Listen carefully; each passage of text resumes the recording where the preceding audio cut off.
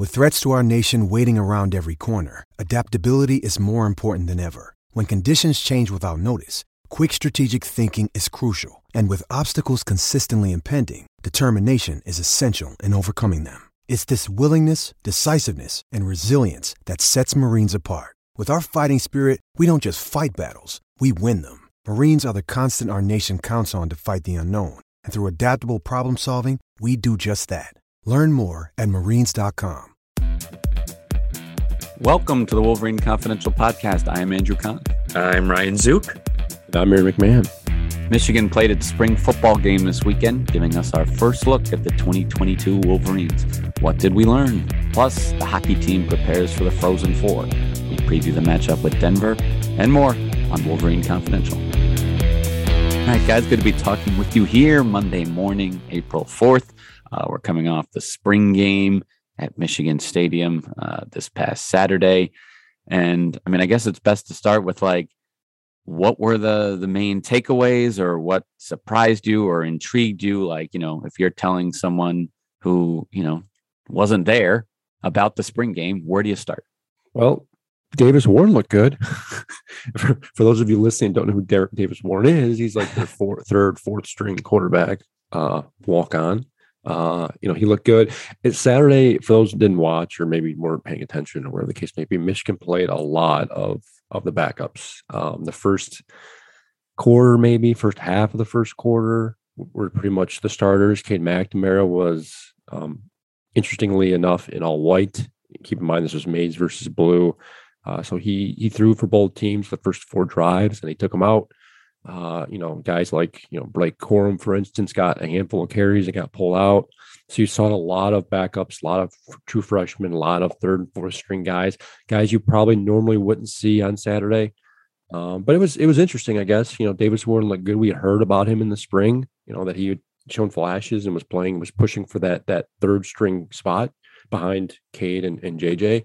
He was 12 of 23 for 175 yards. But really, I think what really impressed me was his arm. I mean, the dude's arm strength looks fantastic. He made a couple of poor decisions, overthrew a receiver in the end zone, but his mobility and his arm strength. I mean, I was talking to Ryan in the press box during the game and afterwards. I'm like, if he really wanted to push for a scholarship somewhere else, whether it's the MAC or the Sun Belt, he could probably get it. He looked pretty good. I mean, Ryan knows the story better than I do, but he hasn't really played much. And I thought for the first time in front of live folks and live game action, I thought he looked really good. Yeah, no, I mean, I talked to him when he committed to Michigan as a walk-on last year, and I mean, the what he's had to battle just to get on the football field again.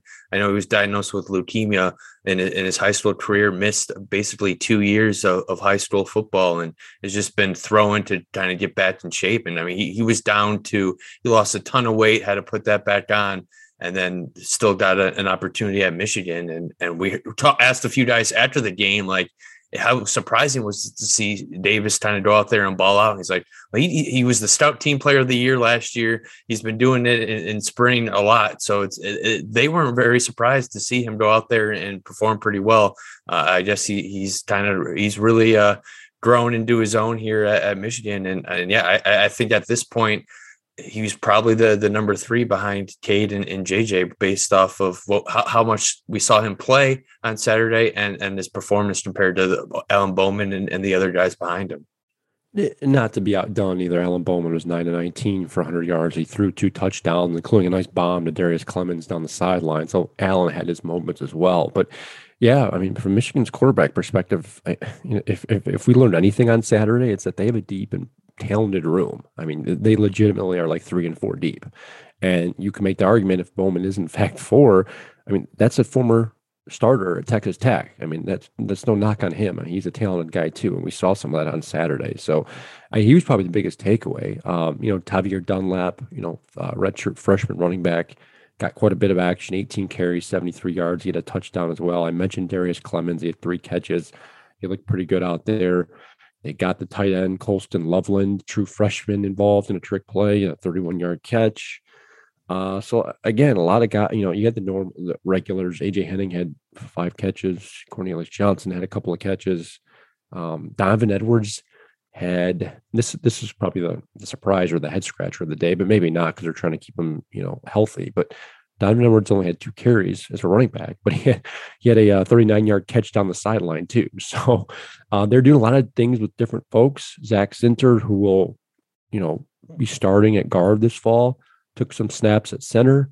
So you had a lot of weird stuff going on. Michigan clearly wasn't trying to show too much. Yeah, scheme-wise, it wasn't anything like we're going to see this fall. Like they even said, like, we're not trying to show anything here. So, like, any reads into what the defense might look like this fall or anything like that, or how the offense might change under new co-coordinators, that we're not getting anything we're not going to be able to glean anything from the spring game. It was more just individual performances and guys who may have taken a step forward from last year. It was funny. We were talking about last week how they'd handle the quarterback situation with McCarthy out and, who would be the first draft pick and things like that. Well, in the end, they just had Cade play for both teams. It kind of reminded me of, I don't know, when you're playing with your friends and you got an odd number, you got 70, so or maybe only one guy who can really throw it so well. So you go with the all-time QB, automatic QB, whatever you call it. So that's what Michigan did. But yeah, to your point, again, it's been a few years now since we've seen this game publicly, but it did seem like the starters came out earlier, even sooner than they had in the past, and even more time for some of the backups. I mean, I know that's typical to spread it around, but it was kind of interesting to see how quickly kind of McNamara came out and other guys. But I don't know, maybe the thought is it is just one extended practice of the 15 they have, and they maybe know what they have a little bit more with some of those starters and injury concerns and things like that. So I don't know, but it did seem like, we're seeing a lot of the rest of the roster on Saturday. Yeah, and I think that's where experience comes in. I mean, they got a lot of guys returning, starters on the offensive side of the ball, defense maybe not so much. And even if you go to that side of the ball, the playmakers on Saturday were kind of the usual suspects. Michigan, both teams combined, I think, had 3 or 4 sacks total. And it was the guys you would expect: Chris Jenkins, Michael Barrett, Jalen Harrell. It was those guys that they're the ones that kind of made the plays. But again, it was a similar situation where they were shuffling guys in and out. You saw, you saw some freshmen. Will Johnson, I think, started a corner for the blue team. So you saw some different situations there. But like Ryan said, you're not going to glean a whole lot from X's and O's, a scheme standpoint. I thought maybe we would. Like you said, to your point, Andrew, I thought maybe we'd see the starters a little bit longer than we did. Because, years past, they typically would play first quarter and a half, maybe the first half. And then you'd see the backups and the third string guys in, the third and fourth quarter, especially. But again, years past, these games are a little bit different. It was more situational.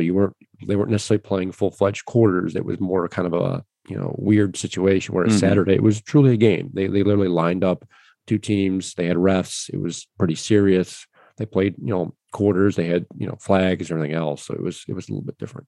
Yeah, I mean, Cade only played four possessions and 2 for each team, and it seemed a lot quicker than that because really the offense didn't do much at all on any of his 4 drives. So it was like very, very quick, a couple 3-and-outs there. So we really didn't see much of Cade at all for either team on Saturday.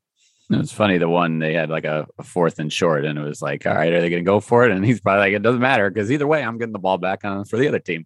But yeah, I guess as far as kind of what you guys were saying, how do we kind of tease out, the fact from fiction might not be the right word, but, a guy like Davis Warren, it's someone we haven't seen. So then he's shiny and new, and it's like, ooh, look what he can do versus, okay, this is just a spring game and, what defense, was he going against second or third team defenders as well? Like, I guess, what were some of the takeaways that you think might actually translate to, games in the fall versus there's still wait and see on those, maybe more down the future is when we'll see them. Well, some of the tangible takeaways, I guess Mike Sanders still did in fact play both sides of the field. He played defense. He started at that kind of nickel safety, nickel corner spot. I suspect it looks like, at least, from everything we've been told and from what we saw Saturday, he's certainly going to play both sides. He may have a shot to start on defense. I think that's going to be fascinating to watch, but he looked pretty good. I mean, he had a pass breakup. I think that first drive, he looked fantastic. He had a step on the receiver. I think Andrew Anthony went up and got the ball. He looked like a natural corner. So I think that's real. I think we should probably see some of Darius Clemens and maybe some of those freshman receivers early on, especially if Ronnie Bell isn't necessarily healthy or full go by that point. There are some questions out there that we didn't really get answers to because Jim Harbaugh did not talk to the media after the game. But one interesting move, I guess, we saw Saturday that we had not been told about was Khalil Mullings, linebacker. Hadn't played much the last couple of years. He got a couple of snaps at running back. He had 4 carries for 36 yards, including a 21-yard carry. So there's clearly some experimentation going on there, but we don't know how tangible or how real that's going to be come the fall. So we'll see. Donovan Edwards lining up at receiver. I mean, we saw that a little bit last year. Could we see more of that this fall? It certainly seems like it. So there are some I think tangible takeaways there, but again, without confirmation from Jim Harbaugh or some of the coaches, it's really tough to say at this point. You mentioned Mullings, and I mean, honestly, I thought he was one of the most impressive running backs that there was on Saturday. That 21-yard carry, he kind of shot through a cannon there and got the edge and picked up a nice little chunk of yardage there for a 21-yard gain. And I'm like, Aaron, who is that? It's like Khalil Mullings. That can't be right. So, I mean, if they're looking to add a little bit more thunder in the backfield to replace Hassan Haskins, I mean, he seems like maybe in short yardage situations, he seems like a candidate there given his linebacker physique. He's definitely a lot bulkier than Blake Corum or Donovan Edwards. So yeah, it will be whenever we talk to Harbaugh next, I'm sure we'll be asking about that. And another guy on offense, we saw AJ Henning with 5 catches. And for the first time, we saw him kind of run some routes downfield. I mean, typically last year, Michigan used him a lot of reverses and sweeps and stuff like that, and just giving him the ball out of the backfield and trying to get in his hands. But he didn't run many routes down the field. We'll see maybe if that's might happen a little bit more in the fall. Obviously, a crowded receiver room, but yeah, it's going to be really interesting to see how the receivers shake out here come September, because there's a lot of bodies in there and no clear number one guy. I mean, I guess Cornelius Johnson, but again, we don't know how Ronnie Bell's going to come back healthy. And then there's just a bunch of bodies there. So that stood out to me. Yeah. I mean, we've talked a little bit of defense, but I mean, kind of mostly offense here as we've, kind of broke down some of the players that caught your eye or whatever. Is there anything more from the defensive side? Again, new coordinator there. But like you said, as far as scheme and things, there wasn't much to take away, and we don't expect major overhaul on that side anyway. But that being said, there's a lot of new faces and a lot of key guys no longer with this program from last year. Anything on that side stand out that we haven't mentioned yet? Not a ton. I mean, schematically, they're lined up pretty similar to how they did last year. There's a lot of shuffling. A lot of younger guys did play. As I mentioned, Will Johnson started at corner for Blue. George Rooks got some run at defensive tackle. R.J. Moten played a ton.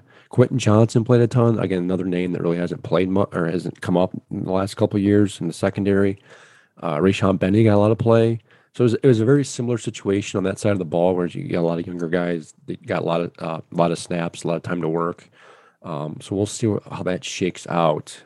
But we talk about a lot of the questions on the defensive side of the ball. There are, but there's a lot of guys that have been around the program in this, in the team with the team for 2-3 years now. So I think you're going to see. I would not be surprised if you see a couple of guys that we haven't really heard much about get in this fall, whether it's in the secondary or linebacker, the case may be. So I'm really curious to see how things shake out. As we've talked about, the last couple of podcasts, the scheme isn't going to change much. I think the alignments aren't going to change much. It's just going to be the names, and that's, I think, the question mark going into fall camp. Yeah, and as is typical for a spring game, we've been talking for 10, 15 minutes here, and we have yet to mention the score, because what does that really matter? But the blue team won 2012 for posterity's sake. The next time we'll see the Michigan football team, there'll be stories and there'll be interview opportunities and things like that. But next time we might actually, see them in uniform out on the field probably will be September 3rd, the season opener against Colorado State. We've talked about the non-conference schedule already, and when will again as we get closer to the season, but it's certainly not great. Colorado State, Hawaii, and Connecticut, and then a Big Ten. They open at home as well, so 4 straight home games to open the year without a break. But yeah, that's kind of a wrap on the spring game. But the hockey team is playing in the Frozen Four. Thursday is their game against Denver. Ryan, you'll be there in Boston. When you leave? You leave tomorrow night? Tomorrow night. Yep. Tuesday night. Yeah. So I guess, what do we need to know about this opponent and Michigan's chances of getting to the championship game? Honestly, when you look at this Frozen Four, like this two really intriguing matchup. I mean, and as far as this Michigan-Denver matchup, I mean, this is two blue blood programs, but they haven't met since 2022 or 2002. So it's been a while, and they both have had success in the NCAA tournament over the years. So yeah, I mean, I think it's going to be fascinating. Two of the most potent offenses in the country. Obviously, Denver leads the country in scoring, and I mean, yeah, obviously a lot has been made about Michigan's NHL talent. But Denver's pretty loaded too with a bunch of NHL draft picks. I think they have 12 on the roster, and one of them, Bobby Brink, a second-round pick, leads the country with 56 points this year in 39 games. Yeah, I mean he's going to be tough to deal with. A Hobie Baker Award finalist. So, but it's not just him. I mean they have a lot of depth up front, a mobile defense. So they're built pretty similarly to Michigan. So it's going to come down who makes a save, who capitalizes on their chances, and who stays out of the box, in my opinion. I think it's going to be a really close game, and I think it could be a toss-up. I mean, they're both number one seeds for a reason. So, yeah, I mean, I really don't know what to expect here, but I think it's going to be a close game, and it should be a fun game to watch.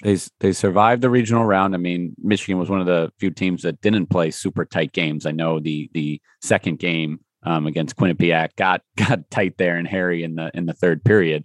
But I mean, I think I was looking this up earlier and trying to remember. But as far as like there was a ton of one goal games and several overtime in those opening rounds, but Michigan was not among them. But now you expect that to maybe change. I don't know. Michigan got off to a good start in their first two games, which will help. But yeah, I don't know. It seems like a lot of offensive firepower in this game for sure. Yeah, and Denver actually hasn't started very well in their two games, and they allowed their first goal in both games against UMass Lowell and Minnesota Duluth, and they were tight throughout, and they scored both of their game winners late in the third period. So a couple 1-goal games for Denver in their opening two rounds. So yeah, I mean, but at this point you could basically throw those names out the window. Both teams have had longer than a week to prepare for this matchup. So, yeah, it's and Michigan's headed back to the place where they last won a national championship back in 1998 when Michigan won in overtime against Boston College in Boston. So no local Boston teams this time. So I'd assume there would be a few more Michigan fans there compared to if there was a local team there. Because yeah, I mean, just watching highlights from that 1998 game, it was a loud building and a lot of Boston College fans there to cheer on their hometown Eagles. Yeah, Minnesota State on the other side of the bracket. Another great matchup. I love it. Yeah, no, it should be some good hockey. So Michigan Denver is the first game on Thursday, 5:00 start time on ESPN2 from the TD Garden in Boston. With then the championship 2 nights later, Saturday night. Should Michigan advance, trying to get its first national championship since 1998.